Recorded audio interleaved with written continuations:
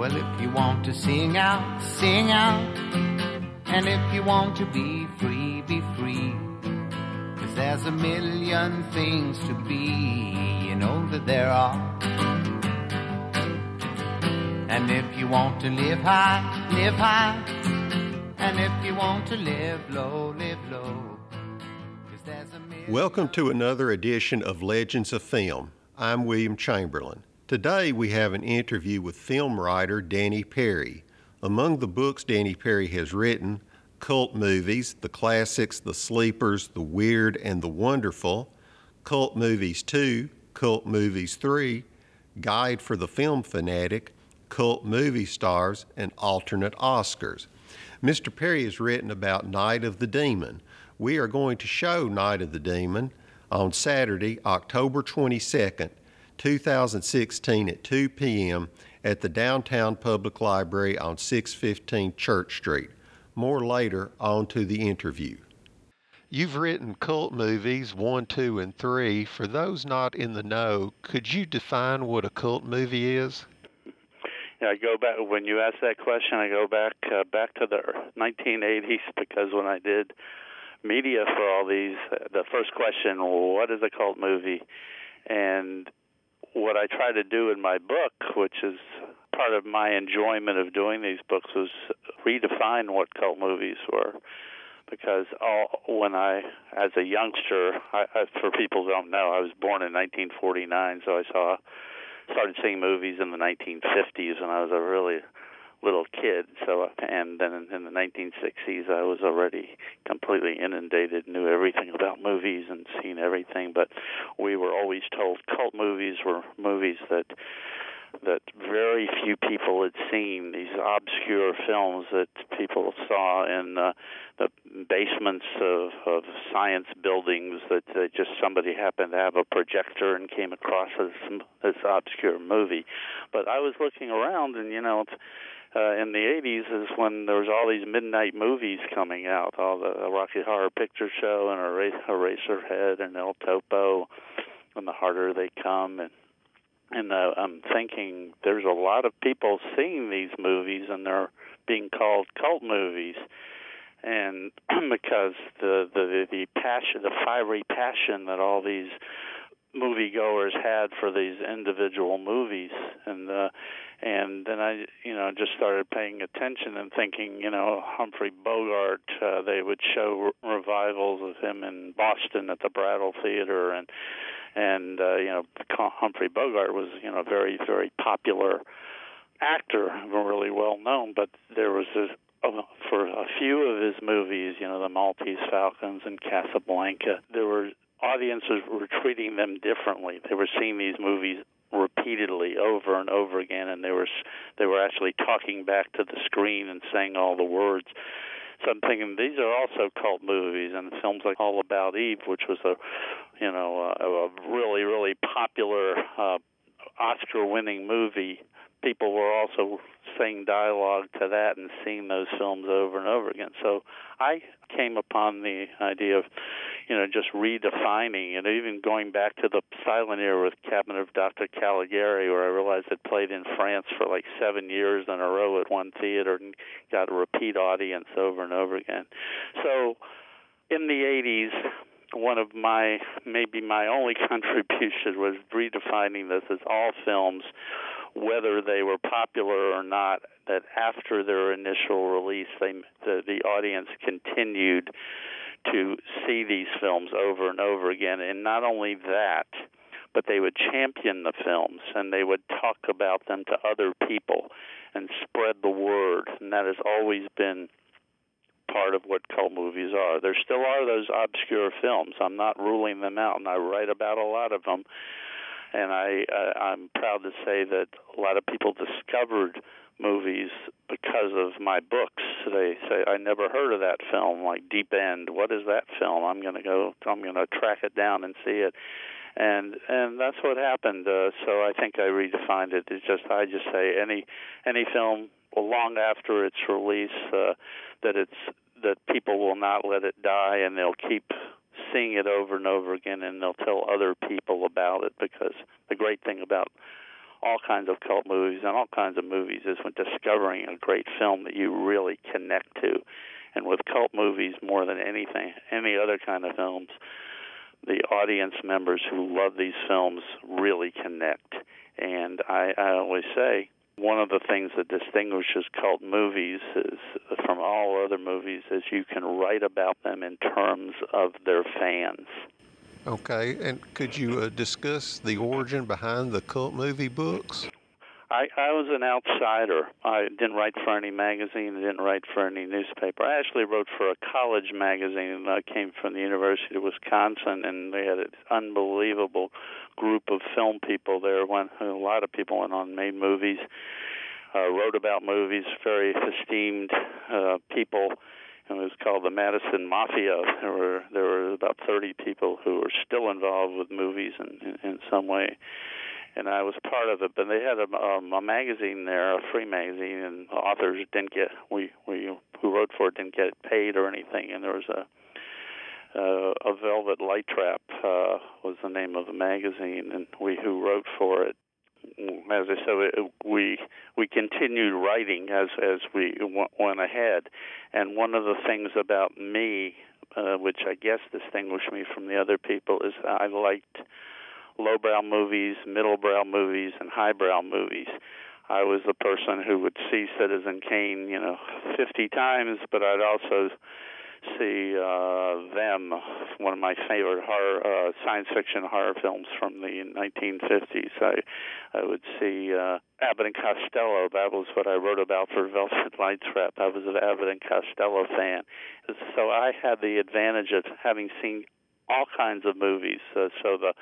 And my goal is always to encourage people to see movies and have people who were interested in Magnificent Ambersons or Orson Welles movies, genre noir movies, but also get them to see these B movies from the 1940s, the Detours and the Out of the Pasts, and just bring them all together. And I wrote in a way that was just, I think, welcoming to people, and never writing for other critics, as a lot of critics do, but writing to the people who were out there who were real movie fans, such as myself. So there was that kind of connection. So the odd origin partly for these cult movies is, as I said, I wanted to create a new genre where I could bring together all kinds of films, the Citizen Kane and Texas Chainsaw Massacre and Night of the Living Dead, all in one volume. And that's where I think I created a genre, cult movies. And from that point on, people were talking about cult movies in a different way. And I actually, one of the reasons I came up with the idea is, as I was getting older in the 1980s, I didn't really want to go out at midnight to see movies, except this would get me to go to them. And when I signed the book contract, that's when I went out and saw Rocky Horror Picture Show. That's when I saw Eraserhead and El Topo and all the other midnight movies. So it was actually, I was inspired and got a new enthusiasm when I created this genre, this cult movie genre.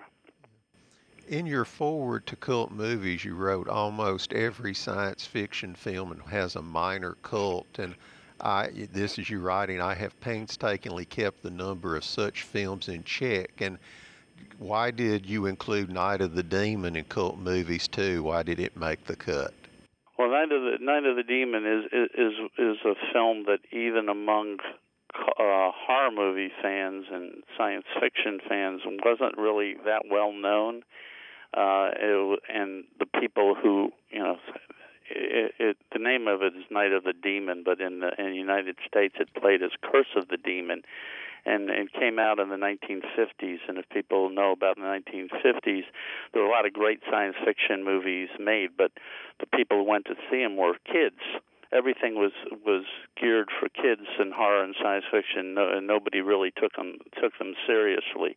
We discovered them, and being a kid myself, that there were the invasion of the body snatchers, and as I mentioned, them and the day the Earth stood still. There were a lot of great movies that the adults were ignoring, and we were discovering them. Curse of the Demon was one of the films that hardly anybody knew about. They would say, Curse of the Demon, who wants to see that? Night of the Demon is the British title, and that's the title that the screenwriter Charles Bennett wanted, and before Columbia Studios changed it. It's almost an orphan movie. Horror movie fans have, over the years, I think partly with my encouragement, Martin Scorsese is also a big fan of this producer in the 1940s named Val Lewton, who made about 7 or 8 classic horror films in the 1940s for RKO. He was Val Lewton is this very erudite Russian immigrant, very well read and whatever, but he was told you have to make horror movies. And what he did is he made great horror movies. The director of his first 3 movies, which were Cat People and I Walk with a Zombie and The Leopard Man, 3 terrific and very compelling films. They have all become classic films, and I love them as a kid. And in fact, you asked me before, one of the origins of my cult movie books is when I wrote my proposal, the chapter I wrote about was I Walk with a Zombie, which I had written an essay in graduate school, USC Cinema School, and on why I Walk with a Zombie, and I just rewrote it for my proposal. This is how influential it was for me. Anyway, Jacques Tourneur would go on after the horror series and direct like one of the major classic film noir films out of the past with Robert Mitchum and Jane Greer. But then he, this great horror film director, didn't really make any horror films until Night of the Demon. And a lot of what Night of the Demon, I always tell, hey, you've ignored Curse of the Demon, Night of the Demon, but don't you love these other films that he made in the past? And they say, oh, that's the same guy. And that's part of what I try to push. A lot of the Night of the Demon, Curse of the Demon is discovery. People don't really know it exists, and partly is because it was distributed, as many cult films are, or many low-budget cult films are, very poorly, and very few people saw it when it really originally came out, and it just got forgotten. I'm not saying I'm the one who rediscovered it, but I really wanted to spread the word about this film. That's part of a lot of these films that I didn't in my 3 cult movie books, which are 200 films altogether. I don't like all of them, but I recognize the cult, and I try to explain why it's popular with the fans who like it. Night of the Demon is one of the ones that I get a lot of mail saying, thank you for writing about this film. I'd never heard about it, and it's not the perfect film, but it's really good and has a lot of interesting elements to it. Do you recall the first time you saw Night of the Demon? I probably saw it as a kid I probably saw it. Well, I don't recall, but I probably saw it because I've always had a memory of it. I think I saw it when it came out.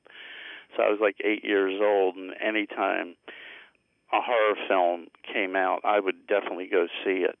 It's people today, they're just so, there's just horror films flood the market, and they're also the direct-to-cable vision. They're just to cable, so there are just so many horror films that came out. There weren't that many in the 1950s, more science fiction, so horror film would really get me. But I've seen Night of the Demon many, many, many times, and then I became friends with one of the great screenwriters of all time, Charles Bennett, who wrote the original, and then he actually likes he's passed away now. He actually liked Night of the Demon less than I did. He didn't like the change of the title, The Curse of the Demon. He didn't like the rewrite that the guy that Hallie Chester, who bought the rights, did. And he didn't like the showing of the monster.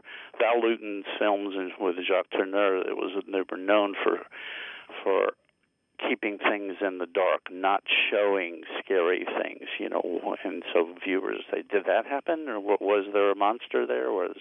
Did Simone really turn into a cat woman and cat people, or are we just imagining that because we just saw shadows on the wall? We never really see the transformation, and the studio imposed this monster, this giant monster, and Charles Bennett hated it, and it was studio imposed, and it's always written about as being terrible. And I love that monster, except for a couple of cheesy shots. I think it's like one of the great monsters of all times.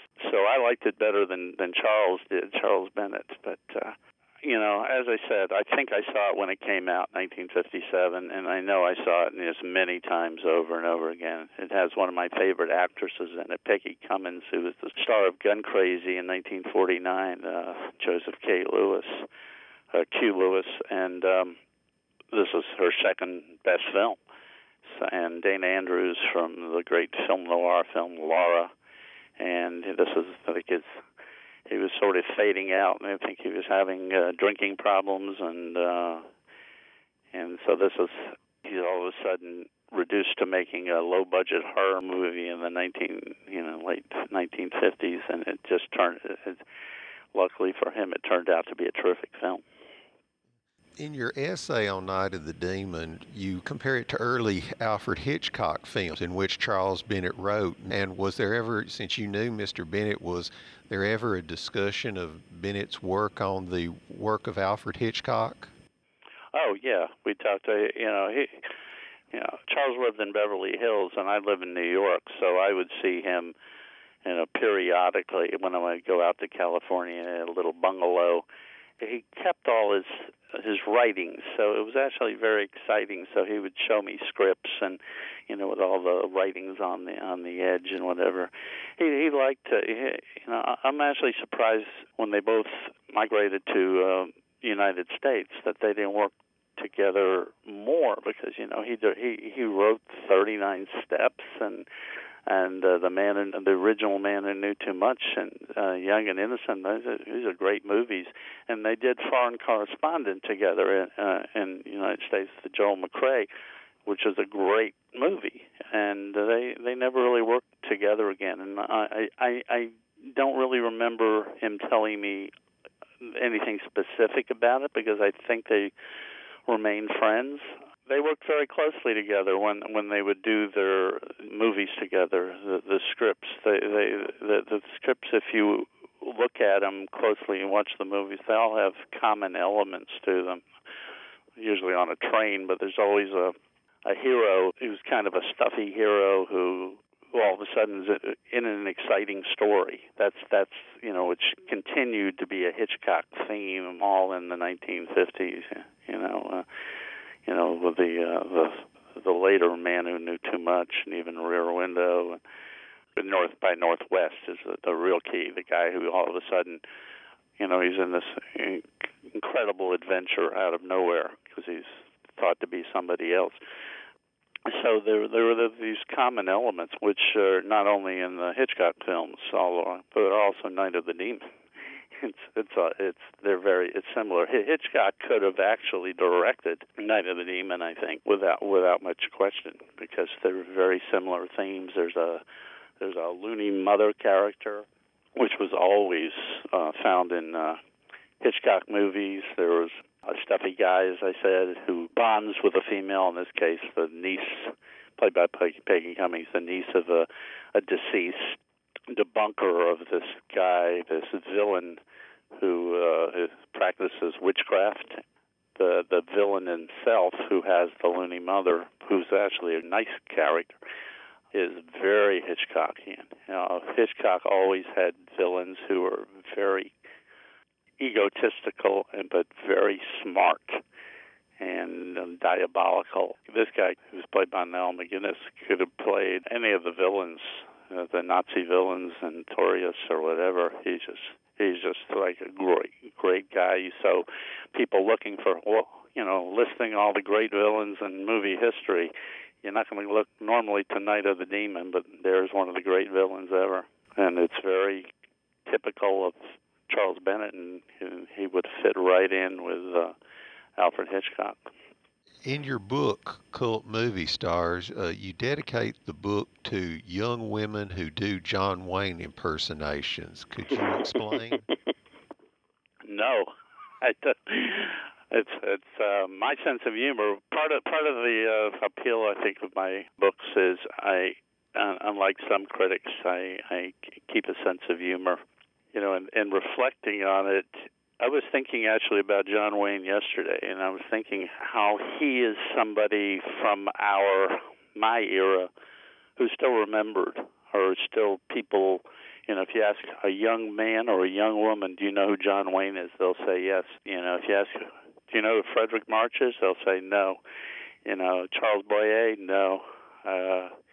But John Wayne sticks with them. And actually, now that I think about it, the reason probably is young women traditionally do not gravitate toward Westerns.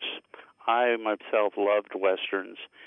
And when we're on college campuses, I say most, other than Clint Eastwood movies, very, very few Westerns are ever shown. Since I've written these books, people show on college campuses. They tend to show new movies mostly and action adventure, but every once in a while there'll be a Clint Eastwood festival on campus or at some repertory theater, if there still are repertory theater, and they showed John Wayne. And what I was noticing is that more and more women were becoming John Wayne fans and Western fans, and I like that trend. I thought that was really a good sign. Even someone, Lee Brackett wrote some El Dorado, with Rio Bravo. So you had women writing scripts that John Wayne was in. One of my really close friends was a female who's no longer alive, but her favorite film was The Searchers, which we saw many times together, and she saw many, many times. So that's the great John Ford, John Wayne movie from the 1950s, which was lost for a few years, but I'd seen it as a kid many, many times, so I was always spreading the word, you got to see this movie, and it wasn't available. Finally, it became available, and it was shown. I mentioned I was at the University of Wisconsin with a lot of films, and they showed The Searchers, and a lot of women went and loved that movie. I guess when I wrote that is I made a connection when young women like John Wayne and can even impersonate John Wayne. That's a good sign, and because I always wanted to bring people from all sides. I wasn't thinking gender before, but it's great if I could get women to like Westerns, and get men to like weepy soap operas like Now Voyager with Bette Davis, that kind of thing. So that's probably what I was thinking of 3 decades ago. Yeah, I guess. But I do, as I said, I loved when say, I'm going to go see a Western on campus. Do you want to come? And you ask a female, and they say yes. And I remember a lot of it there were John Wayne movies, and I remember that either John Wayne movies directed by John Ford or by Howard Hawks. I remember that distinctly. So that's probably where the origin of that phrase. But that is a good dedication. I'm very proud of that now. Thank you for reminding me. Could you tell me about the Pinocchio Film Society? Well, I mentioned the person who liked The Searchers. That was Karen Kay, her name was. She was a screenwriter and a teacher. She wrote the film Call Me and wrote for a lot of television things. And in my senior year, actually summer year at the University of Wisconsin, she and I created the Pinocchio Film Society, and we showed a combination of popular films and art films, beginning with Breathless. It was my one venture into having my own film society. That was, as I said, my senior year. I've been part of other people's film societies and whatever, but it's nice. We only did it one summer, and people still remember it. And a fun mix. In fact, I remember I mentioned Breathless. I also showed stuff like Children of the Damned and Village of the Damned, and it was very indicative of. I think we had a Buñuel movie, very indicative of my tastes, which were very, very broad. I look back very nostalgically on that, and I also look back at it, have nightmares because it was the first time I tried to show films using two projectors, and when the first projector broke, everybody rebelled, and you had to keep them all quiet. I had to after Breathless, I had to hire a projectionist, so I remember that well. But University of Wisconsin in late 1960s and early 70s was like an unbelievable place for people discovering movies. And at the time, all the great filmmakers, John Fords and the Howard Hawks and Akira Kurosawa and Antonioni and Louis Buñuel, they're all alive and they're all still making movies. And Orson Welles was even making movies, and it was an incredible period and just very, very exciting. And I'm glad that I had that film society because, as I said, my goal, which is why my readers always treated me so friendly, was always just to encourage people to see movies. I never told people, I hate this movie, do not see it, do not make the effort. I always say, I don't like it, go see it. While we're on this topic, in an interview I read with Roger Ebert, he stated it's ironic that the growth of film academic study has also accompanied by the death of film-loving or film-going on campuses. He went on to say that a college student would go to college to see cult movies or classic movies. Now students would rather rent the latest blockbuster than rather look for something interesting. Do you agree, and what's your opinion?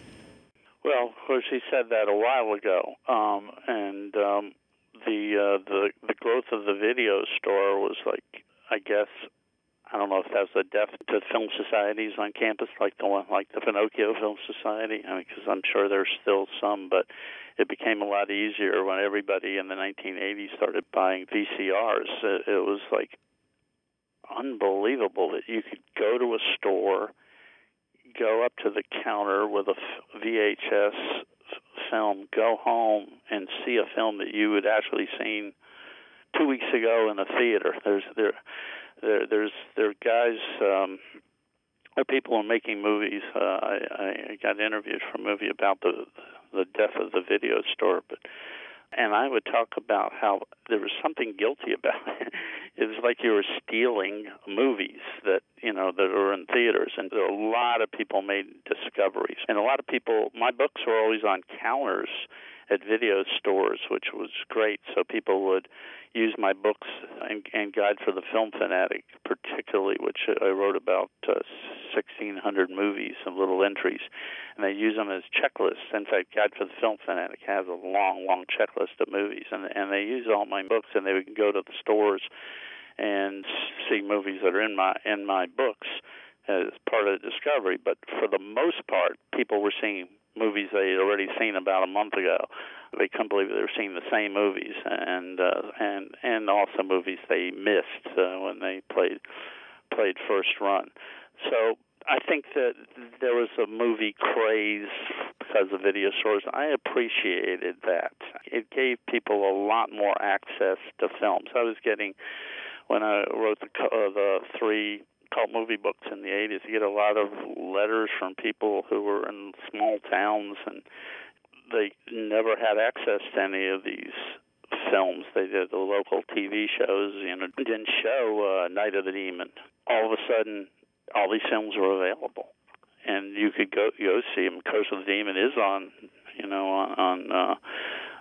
there were VHS Curse of the Demon before the DVDs, which also changed everything. People had a lot of access. I really hated the death of the video store. I thought that was great because people could actually see movies. I hated that it killed off repertory theaters. I think that was the worst result, because people didn't have to go out to see old movies anymore. If they wanted to see an old movie, they could go home and even make some popcorn and watch the movies. So I was sad about that. But cult movies changed. When Roger wrote, gave that kind of quote that talk about the death of cult movies. At the time he said that, and the time I wrote the books, filmmakers didn't really want to be. They didn't really want to have a cult movie, make a movie and say it's a cult movie. That's not making any money, and that's not expanding their fame any. Nowadays, as the time passed and Roger got to see part of this, a big part of it is the growth of the film festivals and all the young filmmakers going on different campuses as colleges all over had filmmaking programs. So there's everybody in the world is making independent movies, and they're all trying to get into festivals. The big thing with cult movies is word of mouth, and every single young person who sends a film to a festival would die to be called a cult movie, which means people are talking about their movie. So everything has changed in that way. I'm not saying it's a bad thing, but that's the big difference now and when I wrote these books, when nobody wanted the designation of just being a cult movie. That wasn't good enough. Nowadays, yes, a cult movie keeps your film alive, and eventually it goes on, on demand on television, and so people can watch it, and they'll pick that movie rather than other movies, and they can make some money and make their next film, hopefully. On the topic of movie going, and two of your essays, you wrote about a theater called the Majestic in Wisconsin, and you were talking about this pornographic movie in which the stewardesses and a man or a legislator frantically beating his fist against a door that wouldn't open. Yeah, it's just a funny story.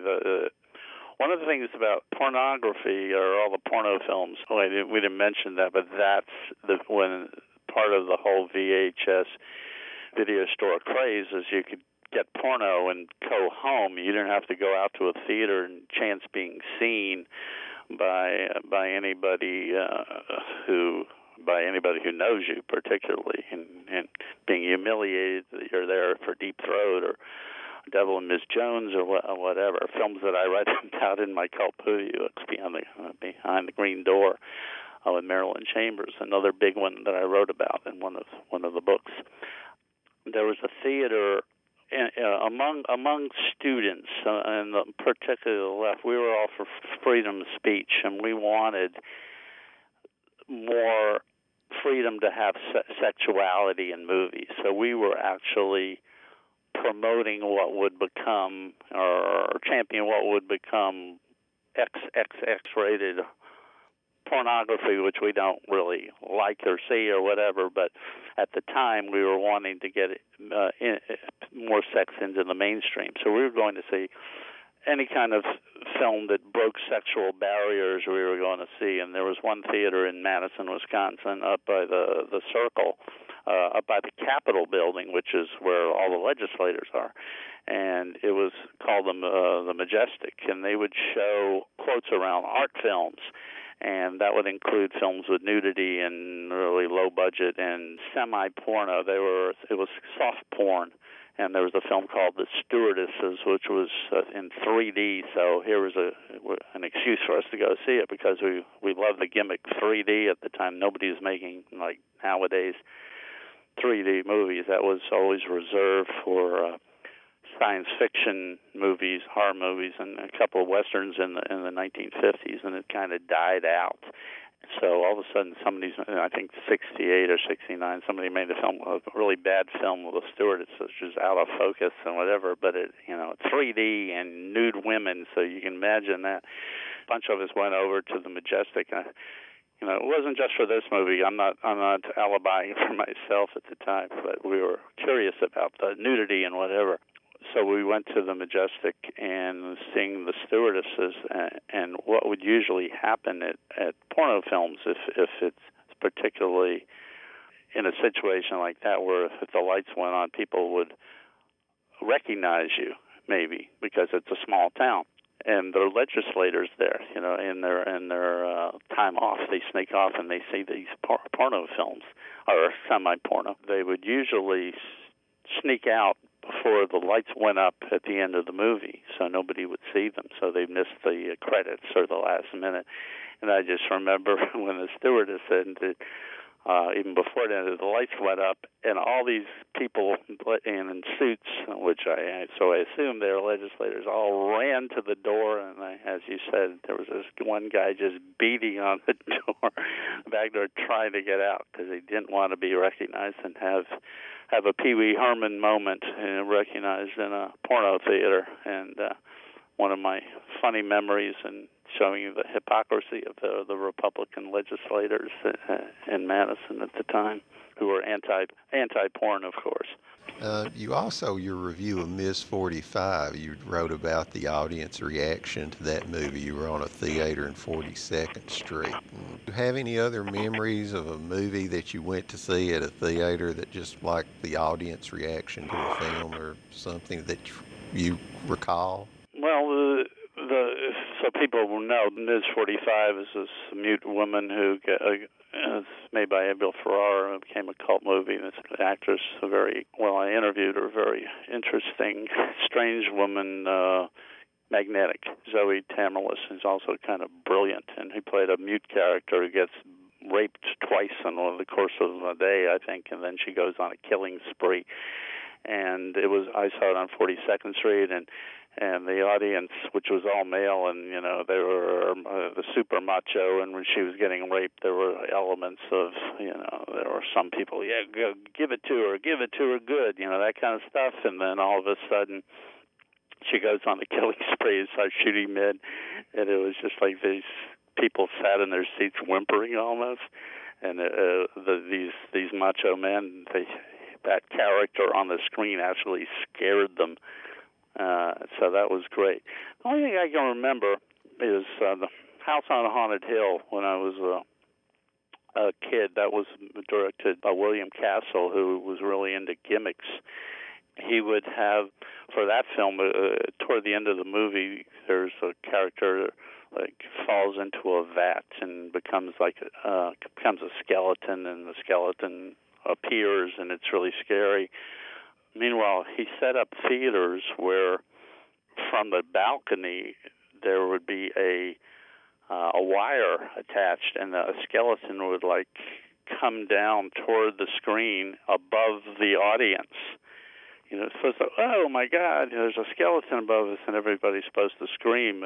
But people, as cult movies, which House of Haunted Hill is, and horror movies, in those days, we'd go see a movie several times. We would sit and watch it again, and then watch it again, and watch it again. And people were ready for the skeleton, and they would throw tomatoes at it and whatever. So that was a good memory. It was had a different reaction than William Castle predicted, but that was a good one. Yeah, he had another thing called, the Tingler, where the audience, at certain moments, you feel like you are being electrocuted. So when John Waters did his smell-o-vision thing, where he was influenced by William Castle. I just want to ask your opinion of a couple of movies, and would you consider them cult movies, and why? And the first one is The Big Lebowski. Yeah, The Big Lebowski is, if I ever write a cult movies for a book, which is doubtful, Big Lebowski would be at the top of the list. This is one that's just beloved by people. And when I mentioned before with Casablanca and All About Eve, people talking back to the screen with the dialogue, people just know everything, every line to Big Lebowski. They talk, and like a Rocky Horror Picture Show, of course, they talk every single line. Even Kristen Bell's character on the TV show Veronica Mars, she was a Big Lebowski fan, and she knew all the dialogue. You asked me why that one's a cult film. I actually asked Jeff Bridges that. Say, why do you think? And he said he can't really figure it out. And I think my opinion is his character, basically. I mean, there are a lot of weird characters around John Goodman's character and Steve Buscemi, and lots of characters, and it's the mystery, and it's a throwback to the 40s, and a lot of stuff, a lot of elements going on, and a lot of movie references, and movie fans love movie references. My feeling on Jeff Bridges always, and Cutter's Way is a cult film I wrote about already with Jeff Bridges and John Hurd. Is the character as loony as oddball as he is, and the way he dresses, and the shorts, and the man spread with the knees, and just his attitude. He has a lot of integrity, and I think that's just a character you can get behind. Jeff Bridges, when he plays heroes, that's the word that always comes to mind, integrity. And I think that's the appeal. That's why we all love this guy. We could all hang out with him. We could go bowling with him. We could solve a mystery with him. Just hanging out with him, he has that spacey, and I'll use a phrase that for another cult movie of today, Richard Linklater's Dazed and Confused. There's an element of that to him, which makes him a little bit impervious to real fear of bodily harm and whatever. It makes him, there's a semi-immortal quality to him. If he get killed, so what, and that kind of thing. So I think that's kind of the appeal to him. A lot of integrity and fun, and he's also a non-judgmental character, and which is a very positive characteristic. The other one I was wanting to ask you about is this movie called The Room, written and directed by Tommy Wiseau.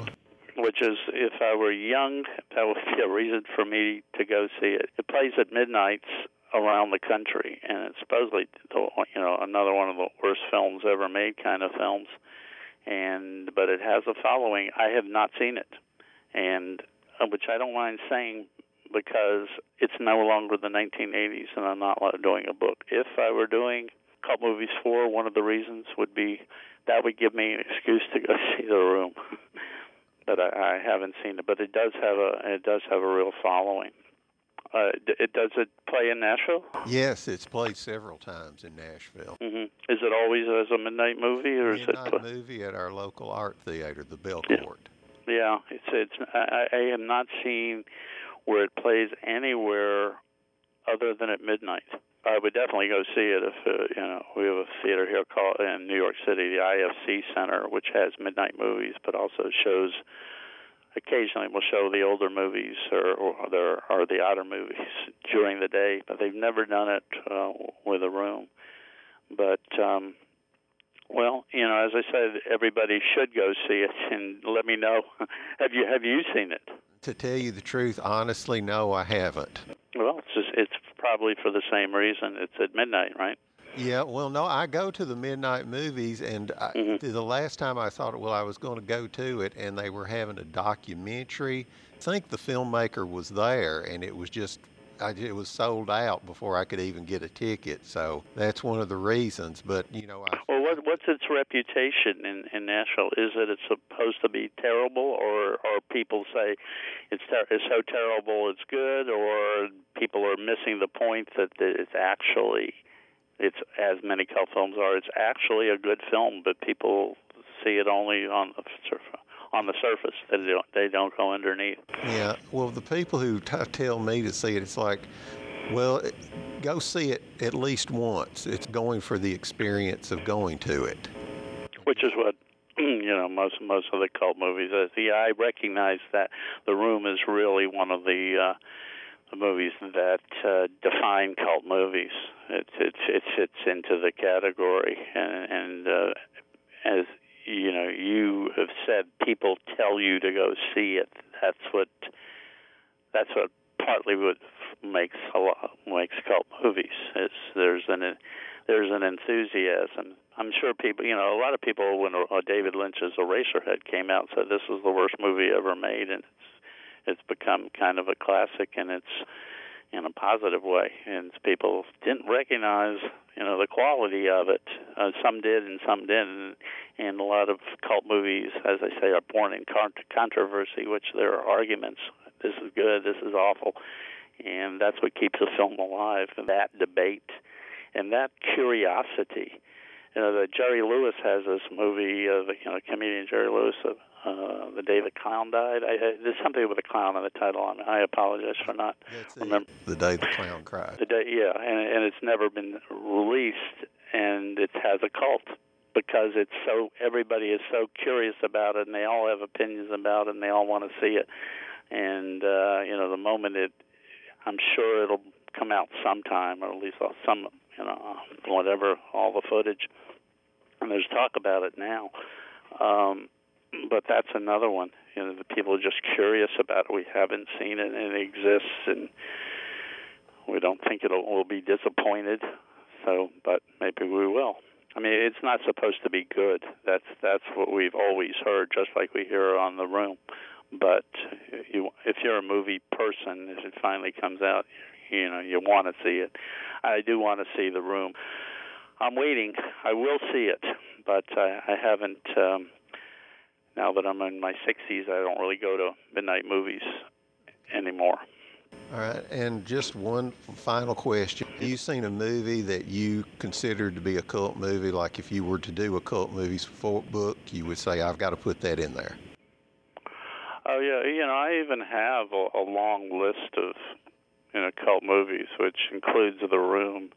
I have over the years had publishers want me to do another book, but they've always wanted me to do it in strange ways, and I've never done it, or just the offer, something wrong with the offer, and I've never done it. But because of that, meeting with publishers, I have made up lists. And at the time, I think, my Cult Movies 2 and Cult Movies 3 had 50 films each in them. And so I said, I'll make a list of 50 films, and the list probably has 125 titles on it. I say there's so many, and that says, every film's a cult movie. No, every film isn't a cult movie. There are millions of movies that have been made and over time, and the percentage of films that achieve cult status are very few. Even if I say there's so many cult movies, there are only maybe 1,000 or 100. Some directors, every movie they make has some kind of cult, and I mentioned every horror film and science fiction films. Like, did you in Nashville? Did you get a film called The Babadook? Yes. That's a film that I guess it fits in the horror genre, but it's outside the horror genre. There are many different things going on thematically in that movie. It's a really oddball. That's a film that became even a cult movie before it played. The people really curious about it. That's a film I kind of would like to write about. You ask, what do you want to write about? The Babadook. It's something I'd like to explore, see it more times, and there are just a lot of films, in horror movies, Paranormal Activity. The first one I find really kind of like the most efficient horror movie ever made. I kind of excited by that one. Even going back, I've never written an essay on The Third Man. I would like to include that kind of movie. There are a few. There's Jean-Luc Godard's Band of Outsiders, which is being shown around the country. I don't know if it played in Nashville, but I know it's played in Los Angeles and New York, and Anna Karina, the star, was touring with it, and that I didn't know they had a cult, but apparently it does. So I think things like that. There's no. I want to do an. I'd like Abbott and Costello Meet Frankenstein. I've never written about that one. Donnie Darko. I'm sure that's played in Nashville. That's a film that had a cult, and it maintains a cult, I think. So. And foreign films, and the films I don't like that have cults, like Moulin Rouge, the second one. I can't stand that movie, but I recognize people love it. Fight Club is like enormous. That's another one of the. I turned it off the first time I saw it, so I would revisit that one. So there are lots and lots of films. I actually, one of the things I think I don't know if it makes me interesting, but an interesting thing about me is when I go to a movie, I'm just like anybody else. I have exactly the same opinion as anybody else. But when I know I'm going to write about it, then I get into a different gear. So I watch films differently. But it's nice that I can just, watch a film and without thinking that way, without thinking I have to interview somebody about it or write a long essay or whatever. I can just. I'm not smarter than anybody else under the normal circumstances. So until I start digging into it, because I know I have to write about it. So when I say there's these films on this list, even Dirty Dancing, for instance, which has a real cult, I would be curious what I'd write about it when I actually examine it. So that's kind of how it makes me. People don't know I became a sports writer. That's why I'm not really involved in movies anymore. So what would I write about all these? How would I get back into writing about movies? And sometimes I get enthusiastic, and sometimes I think I can't imagine writing these books again, the cult movie books again. I was a different person then, and different. I actually said, "Did I write that?" That was pretty good. So it's. I'm glad.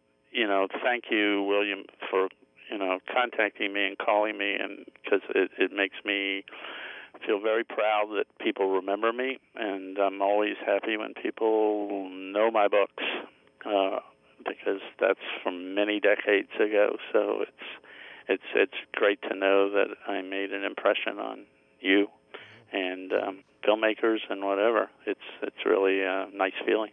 Well, I just wanted to say thank you for doing this interview. This has been a thrill because I love your cult movie books and the alternate Oscars. And we had a film critic here. He sadly passed away. His name's Jim Ridley, and he once said, we were having dinner, he said, we got off on your books, cult movies, and he said, we should just find a way to write him and thank him for recommending all these obscure, offbeat movies that we would have never thought of. So I'm just saying thank you for Jim and myself for doing that for us. Oh, thank you. You're more than welcome. And as I said, we're all movie fans, so it's just great when I recommend something, tell people to see something, and then they thank you. I wouldn't have seen that otherwise, and that makes me feel great.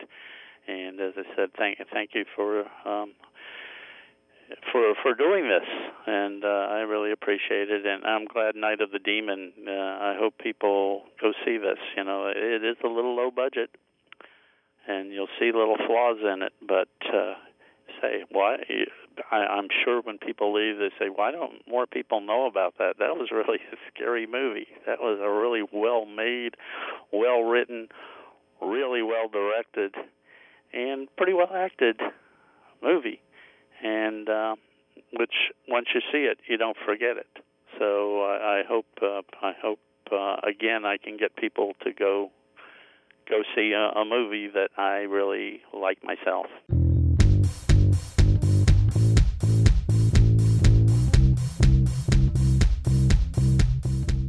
I would like to thank Danny Perry for granting us the interview. Remember, come to the Nashville Public Library Saturday, October 22nd, 2016, on 615 Church Street at 2 p.m. to see Night of the Demon. Remember, it's free. Today's music is If You Want to Sing Out by Cat Stevens from the movie Harold and Maude, as requested.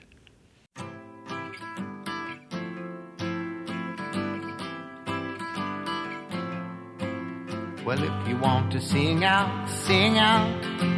And if you want to be free, be free. 'Cause there's a million things to be, you know that there are. And if you want to live high, live high. And if you want to live low, live low.